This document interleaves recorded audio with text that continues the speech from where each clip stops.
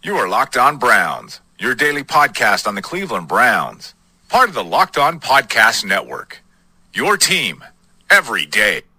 Good evening, everybody. Locked On Browns, your host, Jeff Lloyd. Guys, your daily delivery of all things Dog Pound. Guys, Alexa, play podcast, Locked On Browns. She will hook you up with the latest episode of Locked On Browns. It's a nice thing for older people like me with kids to annoy your children with. They got some Panic at the Disco or jamming or whatever. I walk in there and ruin their evening. Guys, but, look, we're at that era now where we're lazy. We have our personal butlers or maids to take care of these things for us. So it's nice to have that feature and take advantage of a little bit of technology.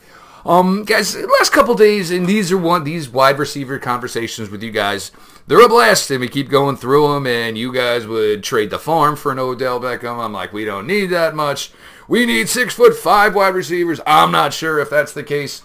We're going to get into all of that and then some, and we got a really good guy to do it with.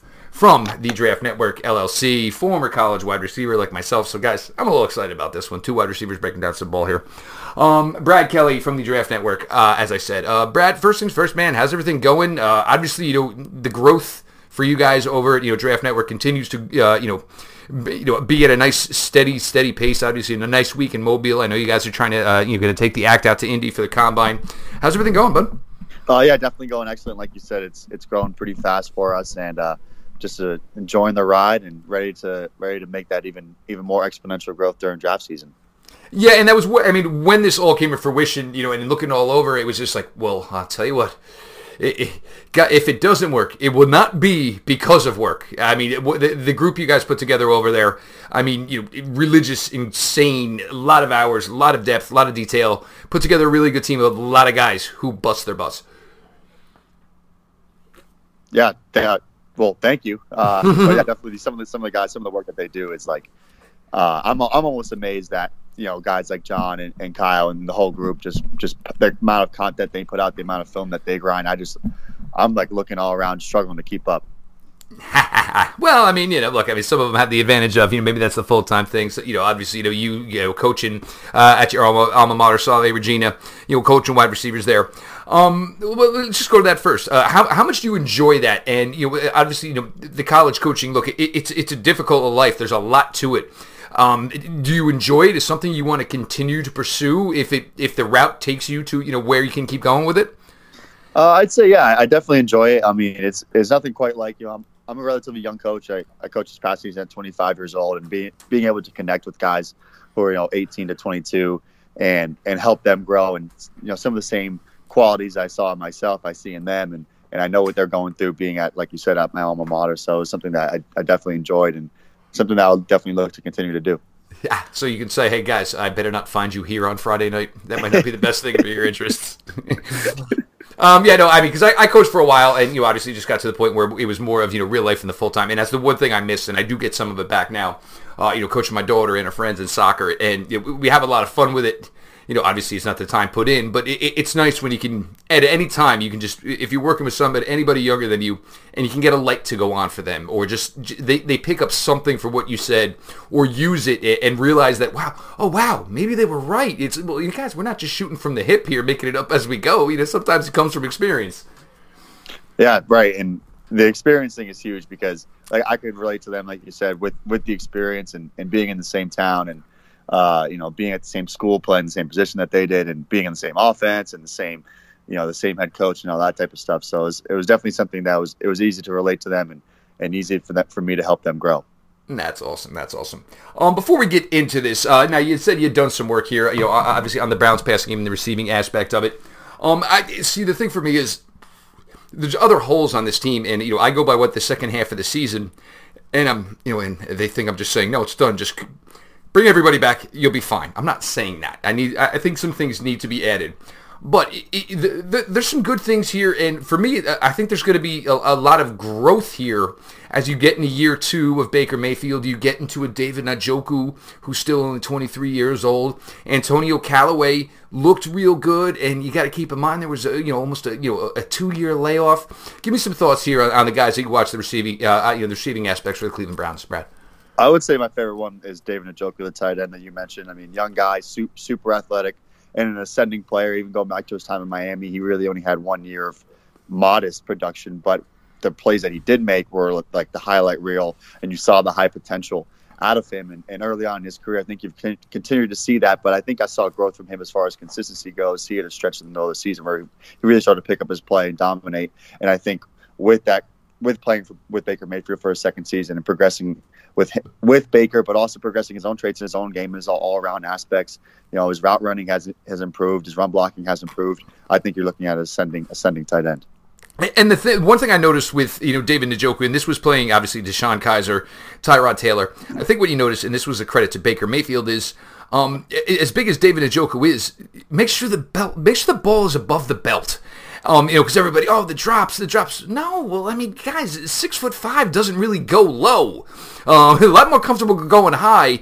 And Baker Mayfield, who kind of just picks up on these things as quickly and processes information, he did a lot better at it. I mean, and there were balls David Njoku had no chance to drop. It was like, well, bro, it's already in your breadbasket, man. Just kind of hang on to it. Baker put it on you, and I think it helped him as a confidence level.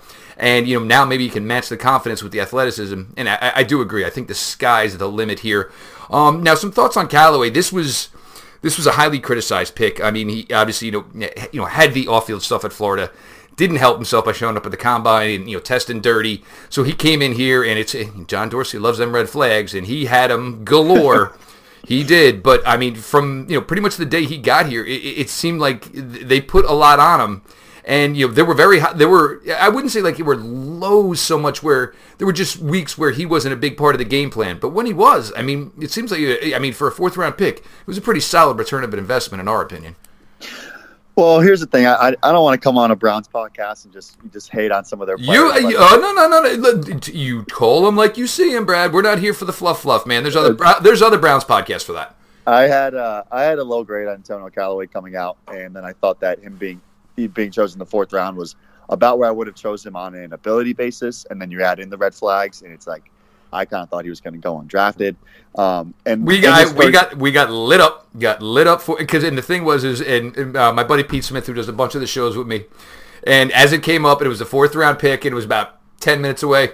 Here he comes. Antonio Callaway, John can't help himself, and everybody, you're hating on it. Well, now, just because he's a Brown doesn't mean he's automatically going to work out. What worked out here ever?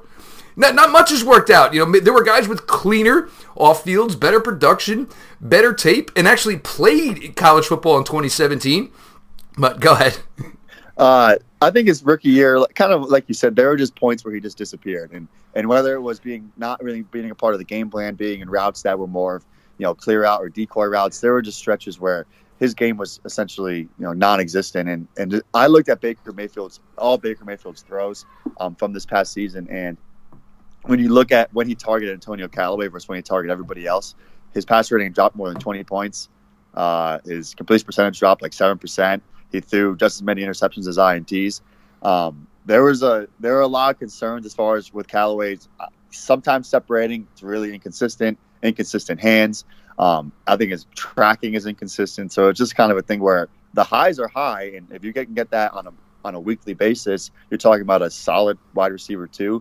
But I just don't really see him ascending to that level in his 2nd year, and the off the field stuff doesn't help the projection. Well, I mean, yeah, he's going to be a guy that you forever, as a GM, you got the phone on your nightstand. Please don't let it ring. Please don't let it ring. And then if it does kind of ring, and this is the thing with John Dorsey, if it does ring, all right, which one of the 3 or 4 guys is going to be? But the craziest one was the Texans game because he had a big catches 2 huge deep balls, and then one of them, obviously one got negated by a penalty. The second one, he's at the 5.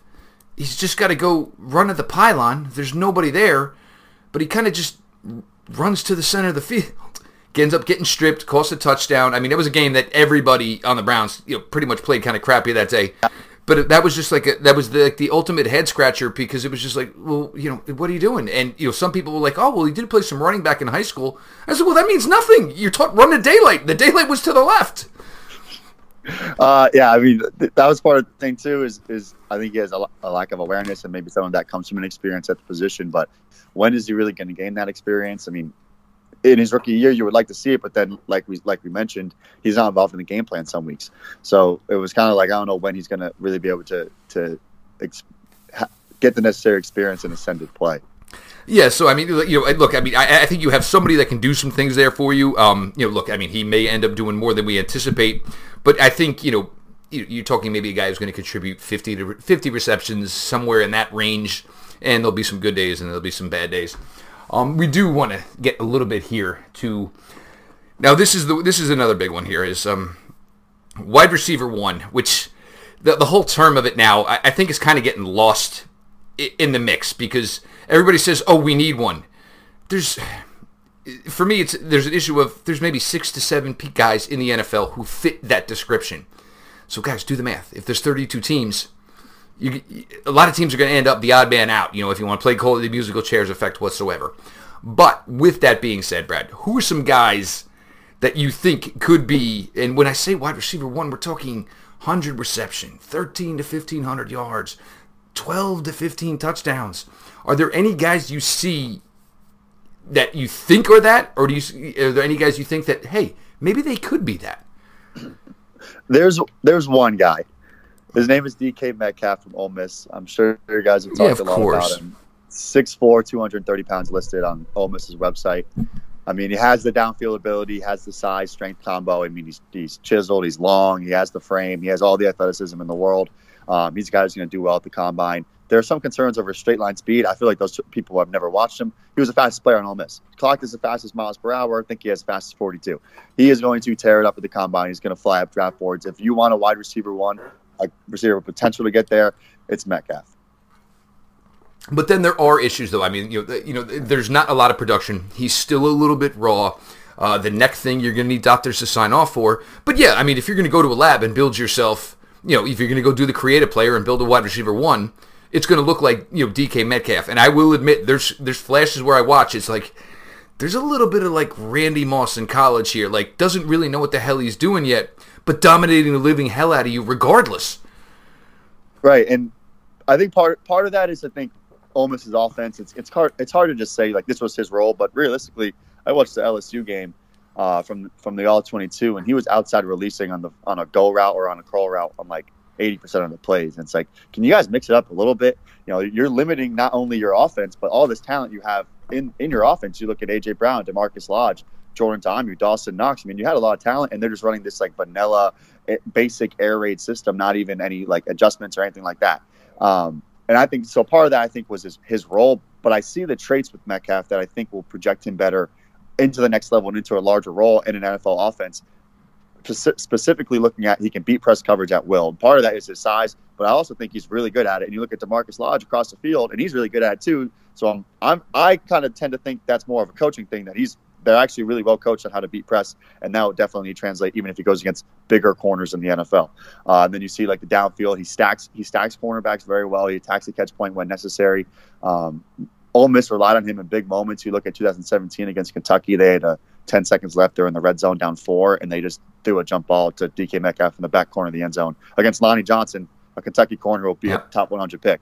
So they're just saying, hey, this is our best play. We're going to throw a jump ball to DK in the back corner of the end zone. That's going to win us this game. And he went up and got it. So I think there's a lot of aspects that suggest that he's going to progress, get past some of those raw traits, and really become that top flight, top 10 receiver in the league.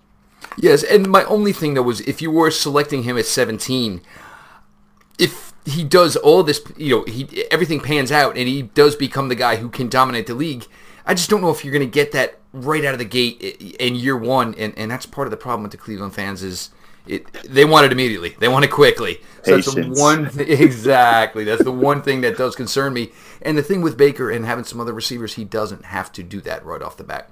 Guys, you're listening to Locked On Browns here. Brad Kelly from Draft Network LLC joining us here. You want to drop an iTunes rating review? Now would be a fantastic time to take care of that for me, guys. Appreciate it. Now, obviously, we got to Metcalf and all that stuff, and that's one everybody wants to get to. Now, here is another one, where I debate with my listeners. A lot of them, and it's part of it is, and this one's a little delusional. Oh, well, we need somebody for the red zone. No, they had no issues in the red zone whatsoever, so we're not going to go that route. But they want everybody. You need the tall, big-bodied guy who can handle the one-on-one contested catches. So, Brad, for the listeners here, who are some of those guys you like in that aspect? There's a few. I think actually in this particular NFL draft class, it's loaded with receivers who are specifically good in that scenario. And Metcalf is good at it, but past him, you're looking at Kelvin Harmon from NC State, who's good at it. And he has similar size. He's 6'3", listed at 213 pounds. Hakeem Butler from Iowa State is even a little bit bigger, and he's great at it. You look at J.J. Arcega-Whiteside. I mean, he's a box-out specialist. He's literally, you do throw the ball up to one-on-ones. He will box a corner out, and he will go get the football. He was outstanding in those situations. Even past those three, Antoine Wesley from Texas Tech, he's 6'5", 200 pounds, very long, also good in those scenarios. There's a lot of good receivers. If that's what you're looking for, especially in the second or third rounds, you are going to get it in this draft. Okay, so for your listeners who are looking for that guy, those are some names there from Brad. But now we're going to counter that with, Brad, I prefer solid route runners who can create separation, and when the ball is thrown to them, they are going to catch it. And this is kind of where I'm going with here. Whether it's a combination of a Callaway, a Landry, a Rashard Higgins, and if Perriman's brought back, these guys all seem to do okay in a smaller sample role.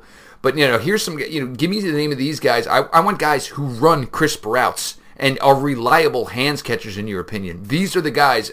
Because look, as much as the Patriots, Brad, I'm sorry, you're from that area, it gets on all of our nerves. But they're receiver-wise, and what they've always been looking for is what works. Run a good route, get open, catch the ball. And they've done this now, and they've done it for the entire 17-year run. Yeah, well, actually funny because yesterday I was at the Patriots parade celebrating for the third time in 5 years, but that's not the point. Tough life, Brad. I think there are a lot of good route runners in this class as well. I mean, this receiver class is extremely deep, and in it you see a lot. It's like ice cream. It's like ice cream. That if you're looking for your flavor, it's here. Right, you will get it.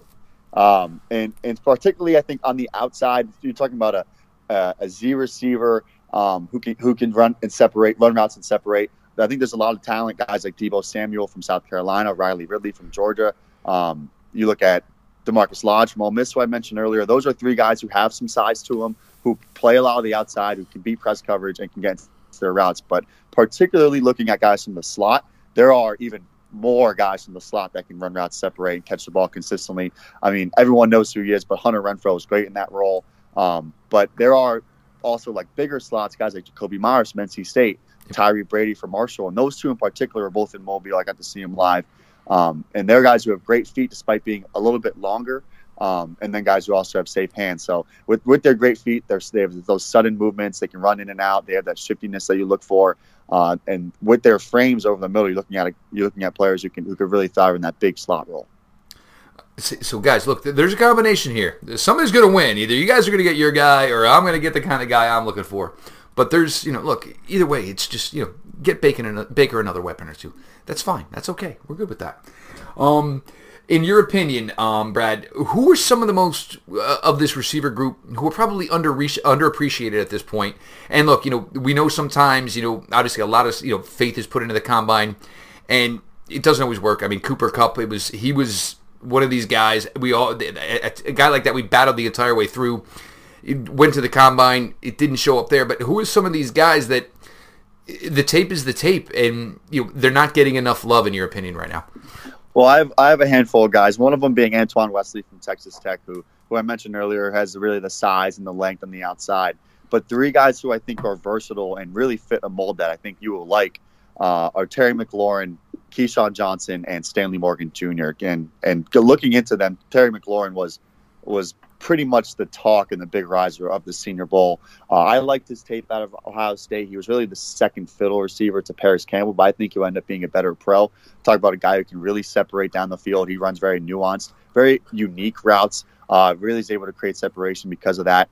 And then you look at Keyshawn Johnson from Fresno State, really a safe receiver, really reliable, plays inside, outside, put up a ton of production at Fresno State. I mean, I think he had over 90 catches. He's had over 1,100 yards, 2 straight seasons.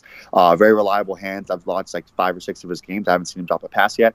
And then Stanley Morgan Jr. from Nebraska, another refined, really nuanced route runner, great on the vertical plane, can really beat that press coverage, but really is shifty in and out of his breaks. And that means on his horizontal breaks when he has to cut on a 90-degree angle or something along those lines, he's very quick. And I think that's where he really thrived, being able to set guys up vertically and then break his route off like that.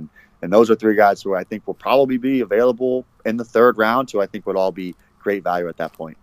Now, and it's interesting, McLaren and Ridley. Now, these are two interesting names. And this is kind of what happens when you have the schools and, look, National Signing Day was today. And again, you keep rolling in 4 stars and 5 stars.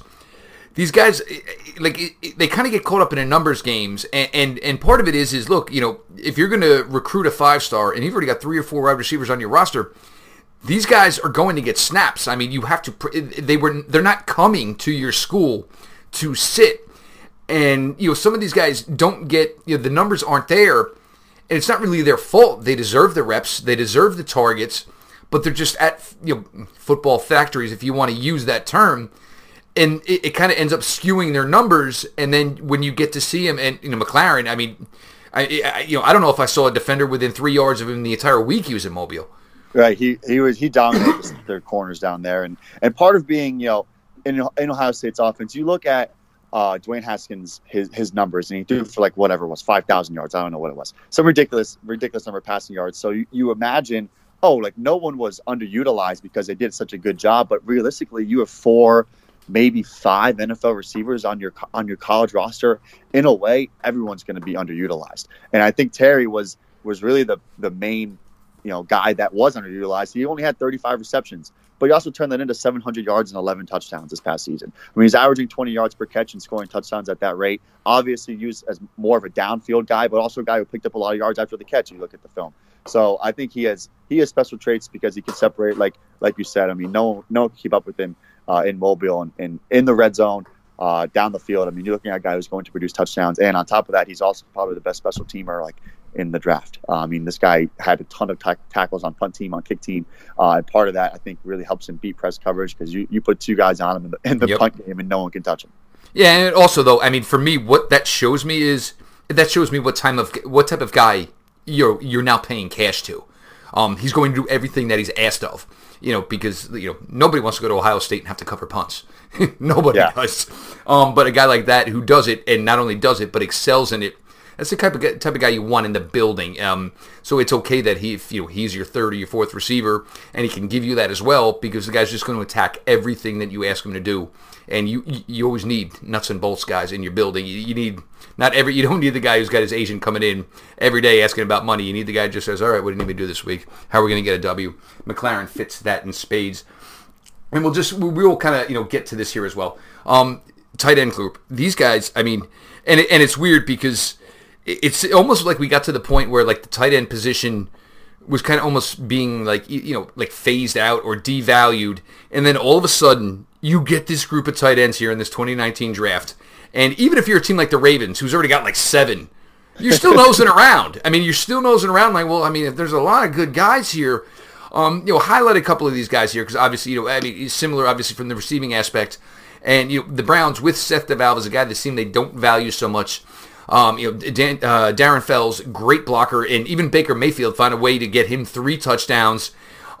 So I do think Baker and tight ends work together. Obviously, Njoku's here. Freddie Kitchens likes to mix up everything. He will play every offensive specialist on the roster. Everybody gets a chance. Everybody gets a touch. So give me a little talk here about some of the guys that, in your opinion, because it seems like, right off the bat, you can go 10, 11 without even thinking about it. So you can easily get to 18, 19 when you actually sit down with your notes. But give me some names of some guys who've impressed you to this point. Well, like you said, I love this tight end group. I mean, like you said, it's deep, talented. There are guys in the 1st round, 2nd, 3rd that I think would all be good value at those points in time. There's going to be a couple guys who drop, and it's going to be from no fault of their own. It's just going to be that's how many there are. Definitely. And looking at the top, I love T.J. Hawkinson. He's going to be a top 10 player for me. He reminds me of Shockey a little bit. Yep, and even looking at Irv Smith Jr. from Alabama, I think Caden Smith has a ton of potential from Stanford. But looking at a guy that I particularly like that I'm drawn to, and it's Isaac Nada from Georgia. I actually just wrote an article about him, published it about an hour ago. Dude is very versatile already, and he's 21 years old. He's a dominating run blocker. He will displace defensive ends, outside linebackers. He will move them. Keeps his hands inside. Really nice, sound, wide base in space as well. And also another guy who's underutilized in his time at Georgia. You look around the room. In 2017 they had Sonny Michel, Nick Chubb, DeAndre Swift, Riley Ridley. Let's see. Javon Wims, Mecole Hardman. Yeah, they had, everyone and their mother trying to Terry Godwin, all trying to get touches. So now it was kind of left by the wayside. But realistically, I don't care about tight end production because you look at a guy like Jason Witten, he had like 39 receptions his junior year of college, and then 2 years later had like 95 for the Cowboys. So I think Nada is a guy who was kind of just a product of his production-wise of a loaded offense.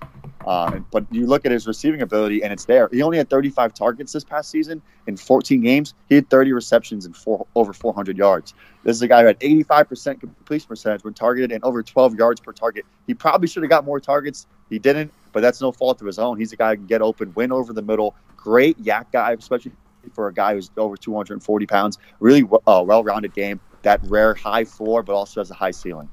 But the other thing and I liked with Nada, and I actually, it's a name I do like that you brought up, even though he burned Florida State late in the process and ended up going to Georgia. Be that as it may. But I do like him in the play action game. Freddie likes the play action game. Baker Mayfield excels in the play action game. So just another guy to utilize in. I do think they're going to move on from Seth Valve. So I want one more tight end here. I want and I like the way Freddie does it, and he wants to utilize all this, all the skill players he's got, because look, it puts that much more pressure on the D, because you literally have no idea what is coming your way here. You're coming your way with Freddie, and that's interesting from that. Brad, what's next for you with the work? What's next for the Draft Network? What can the listeners and the readers be looking out for here? Over the next coming months. Well, definitely keep your eyes out. February 25th, we released 2 new user tools, essentially. It's called the Mock Draft Machine and the Build Your Own Big Board. Starting with the Mock Draft Machine, you can do a 7-round mock draft, or you can do a 1 round. It doesn't matter how many rounds you want. For 1 team, you can do it for 2. You can do it all the way up for 32. So if you want, you can sit down and do a full 7-round, 32-team mock draft if you'd like, or you can just do 1 team, 7 rounds, kind of like what the FanSpeak model is. And then the Build Your Own Big Board will be the same tool that we use, really interactive. There'll be a list of players, with our rankings, with our experts' rankings, and then you click on the player, you get a full scouting report. So you can then rank the players. Scouting reports embedded right in there. You rank the players. You want to do positional rankings, you can do those. So really, it will allow you you can do it up to 300 players. So it'll allow you to make your own. Looks, very clean. Has the name, the position, the school, the symbol of the school that they're at. Very nice setup. Very user friendly. Both of those launch February 25th. Right at midnight, so I'll probably be on. I mean, I get to use the little pre-works, but I'll probably be on there, on the website, February 25th at midnight, right after midnight, using them. So keep your eyes out for that. I mean, the content's going to increase. We'll be at the Combine, we'll be at the NFL Draft, doing a live draft show. So keep your eyes peeled. There's a lot coming. Guys, there's Brad Kelly, and Brad for me, who's got 2 young kids, and I have to get up at 5:50 in the morning. I will check that out on February 26th, bro. All right? February 25th, midnight. No, I will not be there for that. Guys, that was Brad Kelly. This is Brad Kelly joining us here at Brad Kelly 17. Go check him out and all the guys over at the Draft Network LLC. We appreciate Brad for his time. The Locked On Browns podcast, guys. We keep it a follow back account. Locked On Browns. Go ahead, throw a follow over there. We'll follow you right back. Best way for you guys to relay information to me. I use a lot of what you guys bring to me in the show. It makes it easier for me, but also it helps me get you guys what you want. Follow me personally at Jeff_LJ_Lloyd. Guys, ratings, reviews, they're always great. I appreciate all of that. You've been your daily delivery of all things Dog Pound. LGB on the LOB. Let's go Browns.